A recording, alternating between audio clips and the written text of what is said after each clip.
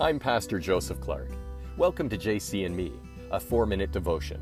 In Matthew chapter 5, verses 14 to 16, Jesus teaches, "You are the light of the world, like a city on a hilltop that cannot be hidden. No one lights a lamp and then puts it under a basket.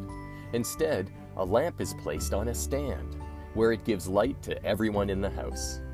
In the same way, let your good deeds shine out for all to see, so that everyone will praise your heavenly Father."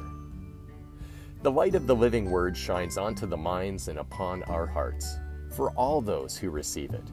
There is no mistaking that by way of this parable, Jesus is making it clear that his truth is to be inclusive to all, and not exclusive to a few. In this parable, the word light represents the word of truth about the kingdom of God. Jesus further instructs his disciples not to conceal their faith, but rather to let their light shine in the form of walking out their faith as an example and an inspiration to others. This too will glorify God. Likewise, let us shine the light of our love and faith in God brightly for others to see.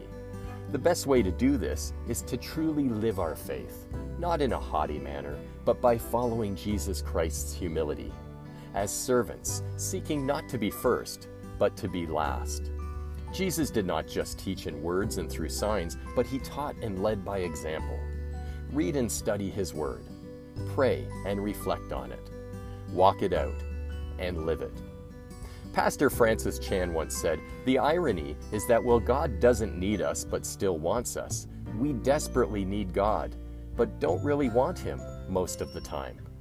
Jerry Kennard wrote, "The message of the gospel speaks loudest when people can see Christ in us." Heavenly Father, Almighty God, thank you for your light. Thank you for your truth, Lord, in our lives. We are grateful, Lord, for your plan, and we recognize, Lord, that through you all blessings truly flow, and that we live by your will. All glory and honor is yours, Almighty Father, forever and ever. By the authority of the name of Jesus Christ we pray. Amen. I'm Pastor Joseph Clark, and thank you for listening to this 4-minute devotion on JC and Me.